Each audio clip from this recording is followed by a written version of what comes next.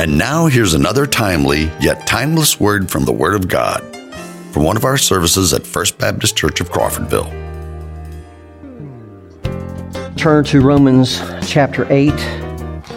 It was well into the week this week when I'd already got the sermon ready and was, on my way and what have you, that I realized I made a little mistake. So next week we're going to backtrack. I didn't feel comfortable dumping this and starting something brand new so late in the week, but we're going, she looked right at me and I don't know what she had in her hand, but she wanted me to know about it.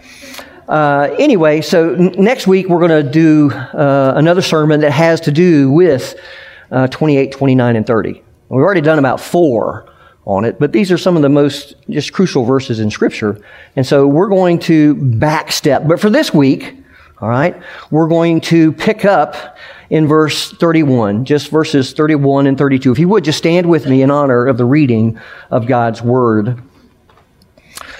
Paul says, "What then shall we say to these things? If God is for us, who can be against us? He who did not spare his own Son, but gave him up for us all, how will he not also with him graciously give us all things?" Let's pray. Father, we come before you now simply to bow the knee and acknowledge our need of you, of your Holy Spirit, to speak this truth into our hearts. Father, we are talking about the greatest gift, and because of that gift, we can understand that there's nothing for our good that you would ever withhold from us. So God, I pray that we would gain encouragement from the message, Father, maybe even some knowledge because we didn't know about this. So you do your work in our hearts, and we'll give you praise and glory for it. And it's in Jesus' name we pray. Amen. All right, you may be seated. Well, a main question that I wrestle with fairly regularly in Scripture is, so what? What difference is this text supposed to make in my life and in the lives of others? Now, sometimes that question is difficult to answer. But when we study the Bible, we always need to ask, so what? Now, Paul raises that question in verse 31 with reference to the wonderful truths that he has just unfolded in verses 28 through 30. What then shall we say to these things? Now, many scholars say that these things, which Paul references there, that refers back to everything that Paul has written so far in Romans about the gospel of justification by faith alone. And that may be so. But it seems to me that his question in verse 31 refers specifically to the great truths that Paul has just listed in verses 28 through 30. It's there that Paul said, "And we know that for those who love God, all things work together for good, for those who are called according to his purpose. For those whom he foreknew, he also predestined to be conformed to the image of his Son, in order that he might be the firstborn among many brothers. And those whom he predestined, he also called. And those whom he called, he also justified. And those whom he justified, he also glorified." Well, as we've seen, verses 29 and 30 actually explain verse 28. The reason that all things work together for good for God's people is that our salvation from first to last is from the Lord. He originated it before the foundation of the world by choosing to set his love on us and by predestinating us to be conformed to the image of his Son. I'll hold her if you really want me to. She just learned how to walk, 2 weeks ago? And that's the bad thing about babies. When they learn how to walk, you just can't leave them. Because you turn your back and they're gone. Well, she was already waded up the aisle. Don't stop her, Mom. Well, at some point in our lives, he called us and he justified us. And he will bring our salvation to a completion when we share his glory with him when he returns. Now, this entire process is secure, because it ultimately is not about us. It's about Jesus Christ being the firstborn, the preeminent one among many brethren. Now, if God's purpose to glorify his Son is secure, then our salvation is secure as well. Paul then especially focuses on these wonderful truths when he asks, "What then shall we say to these things?" His answer is that God is for us. And that's proven by the amazing demonstration of His love by which He gave His Son to die for us on the cross. Now, these verses have widespread application to all of our needs, but in the context, Paul is especially focused on how we as believers can endure opposition and hardship for the sake of the gospel. All we have to do is look to the next few verses. Paul has some questions for us. Who can be against us? Verse 31. Who shall bring any charge against God's elect? Verse 33. Who is to condemn? Verse 34. And who shall separate us from the love of Christ? Verse 35. So he's applying the truths of 28 to 30 to how we can stand firm in the face of opposition and hardship for the sake of the gospel. Now, to be honest, that's a topic that most of us know very little about firsthand. Maybe you've been ridiculed by friends or family. Maybe a university professor put you in your place because of your faith in Christ. Maybe you've been discriminated against at work because you're a Christian. But probably none of us have been thrown into prison, have had our houses burned down, or our families or our lives threatened or harmed because of the gospel. Now that may soon change. As you know, our religious freedoms, they're continually under attack. Jesus predicted that this message, the gospel message, would cause families to be divided against one another and even betray one another to death. So we need to be prepared to endure opposition so that we will stand firm in the gospel. Now Paul is saying to endure opposition, focus on God's great love as seen in His gift of His own Son. Now, verse 32 is often yanked out of context and misapplied. God promises to freely give us all things. Make it sound like a blank check. Do you want a nicer house or a new car? Claim it by faith in this verse. Young Ben, do you want a successful career and a supermodel wife who wants to bear your children and keep your house and make delicious meals for you every night? Well, claim it all by faith. But that's not what verse 32 promises. The text is, do you want to faithfully endure tribulation, distress, persecution, famine, nakedness, peril, sword? These are the things that are mentioned in verse 35. God, who loved you so much that He sent His own Son to die for your sins, will give you the grace and the strength that you need to bear up under every trial for the sake of the gospel. Now, God, who has done the most for you by giving His own Son, will help you endure every trial that you go through for Christ's sake. Now, because of His great love for you, He will bring you safely to glory. Paul applies three great truths to help us persevere. And the first is the truth of God's sovereignty in saving us that demands a response of worship and total submission. What shall we then say to these things? Now, I get the impression that Paul is stunned, that he's awed by the truths that he's just spelled out in verses 28 through 30. It's a staggering thought that God chose to save us before we were even born, or that He called us out of darkness into His marvelous light. That's 1 Peter 2:9. Or that He justifies us apart from any works. That's chapter 4 of Romans. Or that our future glorification with Him is a done deal. We looked at that a couple of weeks ago. Paul says that we are already glorified. It's past tense. So the question is, what then will you say to these things? Will you say, well, predestination is just a controversial doctrine that doesn't really relate to my life? Or, well, that's nice, but it doesn't relate to the advancement of my career. If you can just shrug off the glorious truths of verses 28 and 30, then something is seriously wrong with your heart before God. We just sang, when I survey the wondrous cross, that's Isaac Watts.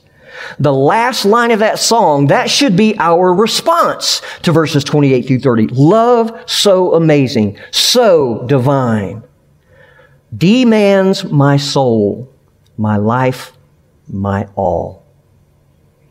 Well, number two, the truth that God is for us in the gospel means that we must evaluate all opposition and difficulties in light of God's grace.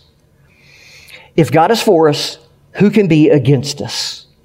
As many commentators point out, if that does not indicate uncertainty about God's favor. It can rightfully and legitimately be translated, since God is for us, who is against us? In light of the fact that God foreknew us, predestined us, called us, justified and glorified us, we know that He is for us. And if God is for us, then who can be against us? To be against us would be to go against God Himself. Now, Paul's not denying the reality of opposition. I've already read it. In verse 35, he mentions tribulation, distress, persecution, famine, nakedness, peril, and sword.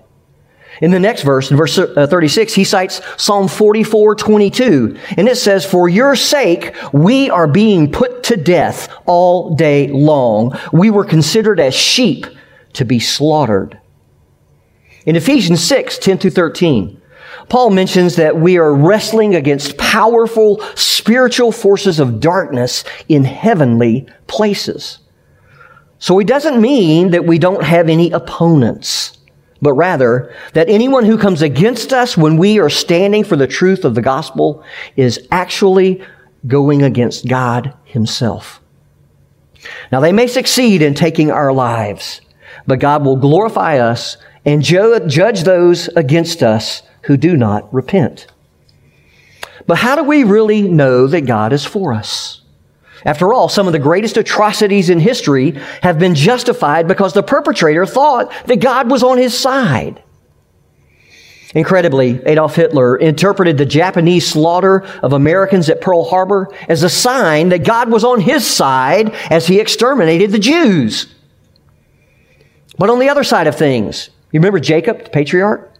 He thought that the difficult circumstances of his life were all against him, which was far, far from the truth. He needed to know what Joseph, his son, knew, that although Jacob's other sons meant these things for evil, what? God meant them for good. Now, here are 3 steps to work through to evaluate your critics. First, make sure that God is for you. Either God is for you or He's against you. There is no neutral with God. And if God is against you, let's do it Paul's way, who can be for you? Think about it. God is the worst conceivable enemy to have in the entire universe. And if you're not in Christ, then you're under God's righteous wrath and you're headed for eternal judgment. So make sure that your hope for escaping God's judgment does not lie in your own good works. That will get you nowhere. It's only in Christ's death on your behalf that you can be saved. Make sure that you're standing for the gospel. That's point 1. Second, examine your heart by asking whether God could be using the opponent or the critic to get you to deal with some blind spot or shortcoming or sin in your life. In other words, don't quickly blow off the critic by saying, well, God is for me, therefore this critic is obviously on Satan's side. Even if your opponent is motivated by selfishness or sin, God may be using him to get you to deal with an area of your life that needs attention. I found that if more than one critic says the same thing, even if their attitude is wrong, I probably need to listen to their criticism. Third, after you have honestly taken the first 2 steps, don't take the attacks against you personally. If you're catching flack because you're standing up for the truth, first make sure that you are doing so with gentleness, with grace, with humility. If to the best of your ability you are, then your critic is probably simply opposing God and His word of truth, not you. You're just the messenger. Pray that God will use your gracious, loving response to bring that critic to repentance and faith. And also, before we leave verse 31, make sure that you apply the truth that God is for you to yourself, especially in times of failure or discouragement or sin. Maybe you had a mean father who constantly put you down, and when you messed up, he would backhand you or beat you with a belt. And maybe now you've messed up as a Christian, and you're afraid that God is going to act like your dad. You need to know that God never does anything that is against you. He will discipline you, perhaps severely, but it's always out of love so that you might share in His holiness. God never acts in a way to tear you down or reject you. He always acts in love for your good, even when He corrects you. So the first truth is that God's sovereignty in saving us, that demands a response of worship and submission. The second truth, that God is for us in the gospel, that means that we must evaluate all opposition and difficulties in light of God's love and His grace. Well, number three, the truth that God has done the greatest thing for us in the sacrifice of His own Son means that He will supply us with all that is needed for life and godliness. This is verse 32. He who did not spare His own Son, but gave Him up for us all, how will He not also with Him graciously give us all things? Paul's happy logic here is God did the greatest thing imaginable when He gave His Son on the cross for us. So don't you think that He will graciously give us lesser things that we need? Now, as I said, this is not some form of prosperity gospel where God promises to fulfill your greed and your lusts. We've got plenty of those. Those aren't in the picture here. As verse 36 says, you may follow Jesus and get slaughtered. Rather, verse 32 promises that God will give you the grace that you need to endure opposition and persecution when you stand for the gospel. Beyond that, it also applies in the sense of 2 Peter 1:3. That's where Peter says that God has granted to us everything pertaining to life and godliness. The Puritan, John Flavel, he put it this way: surely, if He would not spare His own Son, one stroke, one tear, one groan, one sigh, one circumstance of misery, it can never be imagined that He should ever after this deny or withhold from His people any mercies, any comforts, any privilege, spiritual or temporal, which is good for them. End quote. Now note first, A, God has done the greatest thing imaginable by sacrificing His own Son. Now, the Greek word for spared, it's used in the Septuagint in Genesis 22:12 and 16. This is where God tells Abraham, I know that you fear God since you have not withheld, there's the word, spared your own son, your only son from me. Now, with Abraham, God intervened at the last moment and provided the ram for the sacrifice. That way, Isaac was spared. But that emotional drama, that's the closest earthly picture that we have to what the Father went through in sending His eternal Son from heaven to bear the horrors of the cross on our behalf. Now, I want you to note 4 things about Christ's death. Number 1, Christ's death was not ultimately a humanly caused tragedy, but a divinely ordained solution to our sin and guilt. God gave up His Son for us. Now, there's a sense in which Judas gave up Jesus to die. That's John 18:5. Also, the Jewish leaders gave up Jesus to Pilate. Matthew 27:2. The people of Jerusalem also gave up Jesus. Acts 3:13. Pilate gave up Jesus to death. Mark 15:15. Paul also stated that Jesus was delivered over because of our transgressions. All right? That's Romans 4:25. And so in that sense, we delivered Him up. Paul says that Jesus gave Himself up for me. That's Galatians 2:20. As Jesus said, He laid down His life of His own initiative. That's John 10:18. But behind all of these secondary causes, it was the Father who delivered over the Son for us all. Isaiah predicted this in his great prophecy, Isaiah 53, when he said that Christ would be smitten of God. That's verse 4. The Lord has caused the iniquity of us all to fall on him. That's verse 6. But the Lord was pleased to crush him, putting him to grief. That's verse 10. Or as Peter put it in Acts 2:23, this man, referring to Jesus, delivered over by the predetermined plan and foreknowledge of God, you nailed to a cross by the hands of godless men and put him to death. It was God's eternal purpose to glorify himself by sending his Son to bear our sins. You see, the cross glorifies God's absolute righteousness and justice in that he demanded that the penalty for our sin, be paid in full. God never sweeps sin under the rug. Sin is paid for in one of only two ways, either by Jesus on the cross or you for eternity in hell. That's the only way sin is taken care of. It also glorifies his great love in that he gave his beloved Son, in whom he was well pleased. Well, number two, Christ's death was substitutionary. Now, I wish I had more time to go into this. This is worth just a sermon. Matter of fact, I wrote a paper when I was doing my post-grad work on this, on the substitutionary aspect of the atonement. You see, he gave Jesus for us all. He died in our place, taking the punishment that we deserved.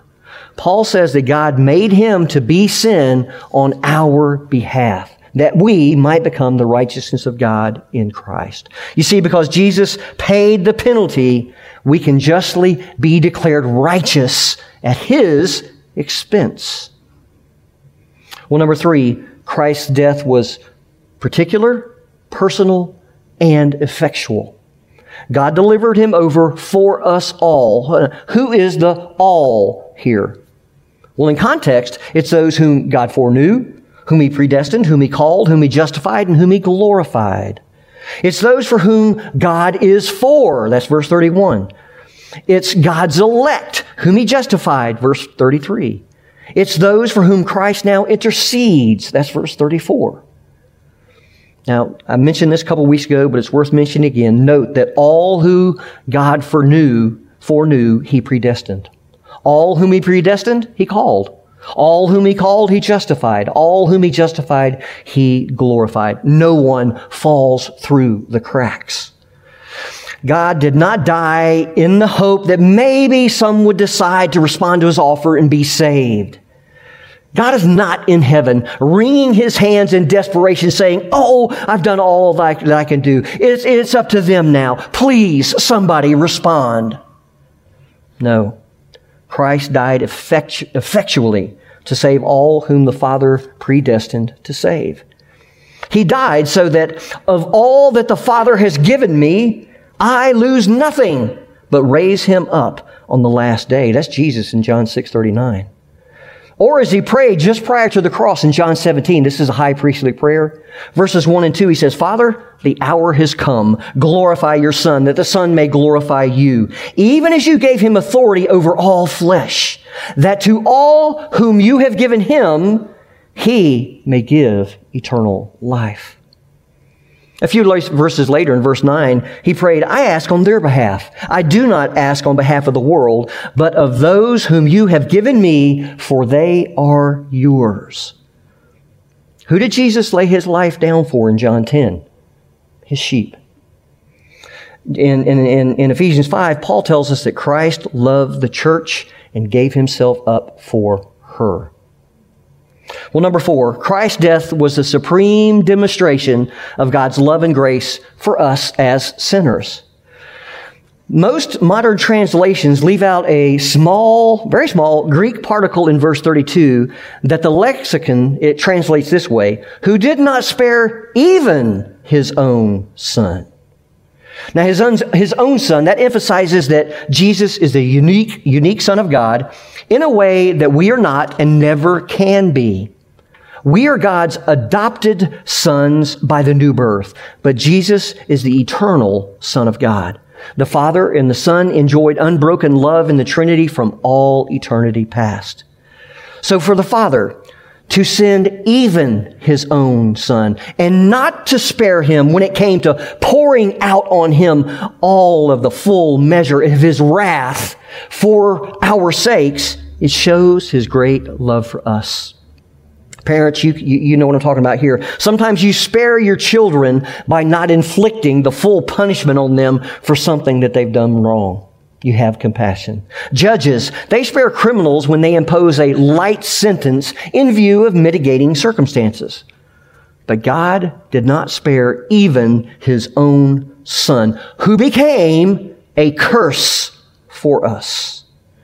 Because Jesus bore God's awful wrath against our sin, we now face no condemnation when we stand before Him. Thus, God will graciously supply us with all that is needed for life and godliness. Now, do you see Paul's logic? If God did the unimaginably greatest thing possible for us by not sparing His own Son, then won't He do that which is far less demanding? Again, this doesn't mean that He's going to give you a mansion, a fancy new car, or a great career. The context deals with enduring opposition for the sake of the gospel. Paul means that when you face opposition or hardship for the sake of the gospel, through Christ, God will give you all that you need to conquer overwhelmingly. We're going to see that in a little bit later, as He brings you to share in Christ's glory. So the only reasonable response on our behalf is that which Paul mentions in Philippians 3:8. It's there that he says that he counts all other things as loss in view of the surpassing value of knowing Christ Jesus, my Lord. I confess that my sufferings for Christ, they're mere trifles compared with what our brothers and sisters around the world are enduring. I mean, I've had some criticism and slander. Big deal. No one's ever threatened my life. A recent Vision Beyond Borders newsletter told of a brother in an unnamed, closed Buddhist country in Southeast Asia who is committed to take the gospel to every Buddhist monastery in that country. And several years ago, he and a friend were headed to a village to share the gospel, where they offered a ride to a woman walking along the road. And when they arrived at the village, she invited them into her home for a meal. Well, after dinner, they showed the Jesus film. That was the method of evangelism they were using. In their language, of course. They showed the Jesus film to her and some neighbors that she invited over. Well, other neighbors called the police, and this evangelist went to prison for 7 months. After he was released, he excitedly reported, "You'll never guess what God did. He allowed us to go to prison to bring the gospel to the prisoners. We shared the gospel with 180 prisoners, led 20 to faith in Jesus Christ, and baptized 8 in prison." Imagine that. He went to prison for preaching the gospel. Now he's preaching the gospel in prison. Later, this evangelist was arrested again, and he had many opportunities to witness, including sharing the gospel with the warden of the prison. He said, God has given him a prison ministry. Where is your ministry? Have you encountered any opposition in it? If you stand for the truth of the gospel, even if you do so with grace and love, you're probably going to encounter some opposition. Now, you can joyfully endure it by focusing on God's love as seen in His giving even His own Son to die for your sins. Well, let's pray.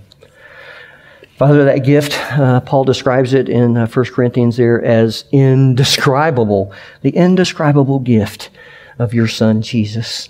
Father, we are going to spend eternity marveling at just how great that salvation is. And we thank you for it. And Father, I pray that you would just speak to our hearts this morning. If there's anybody here that has not participated in that gospel message, has not heard it clearly, Father, I pray that you take the scales off of their eyes and the wax out of their ears and the hardness of their heart away so that they can see Jesus for who He really is. Father, we thank you for that gift. And it's in His precious name we pray. Amen. Well, if you don't know Jesus, He himself said that he is the way, the truth, and the life. There was no other way to come to the Father. Now, there's only one way to the Father, that's through Jesus, but there are many ways to Jesus. There is no doubt about that. You've heard a lot of truth about the crucifixion this morning, and the reason is a substitutionary. He died for sinners. He died for the ungodly. So I'm just going to throw it out there this morning. If you don't know God through His Son, Jesus Christ, you need to turn to Him. You need to ask God to forgive you of your sins and turn from your sin. Then you need to trust in Jesus Christ. Have faith in Him. Believe in Him. Trust what He did nearly 2,000 years ago now in dying on the cross for your sins. You do that, and He will make you a new creation today. If you've got questions about that, please, you don't have to do it during the invitation. I invite you to, okay? But talk to me afterwards if you've got questions about that. If you're a believer, I hope that you're just, overwhelmed by the goodness of God and what He has done for us. If God is for us, who can be against us? It's a rhetorical question. Nobody. He that did not spare even His own Son, how will He not also freely give us all things? That's the God we serve. And we're never going to exhaust our knowledge or understanding of the gospel. Sarah actually read it, the verse that we read, Ephesians, I don't know if you caught it, but it was great. Ephesians 2:7. We all know verse 8 and 9, right? Where are we here? Verse 7. Yeah. He says, so that, he said, He has seated us with Christ in the heavenlies, so that in the coming ages, the Greek word there is eons. So we're talking,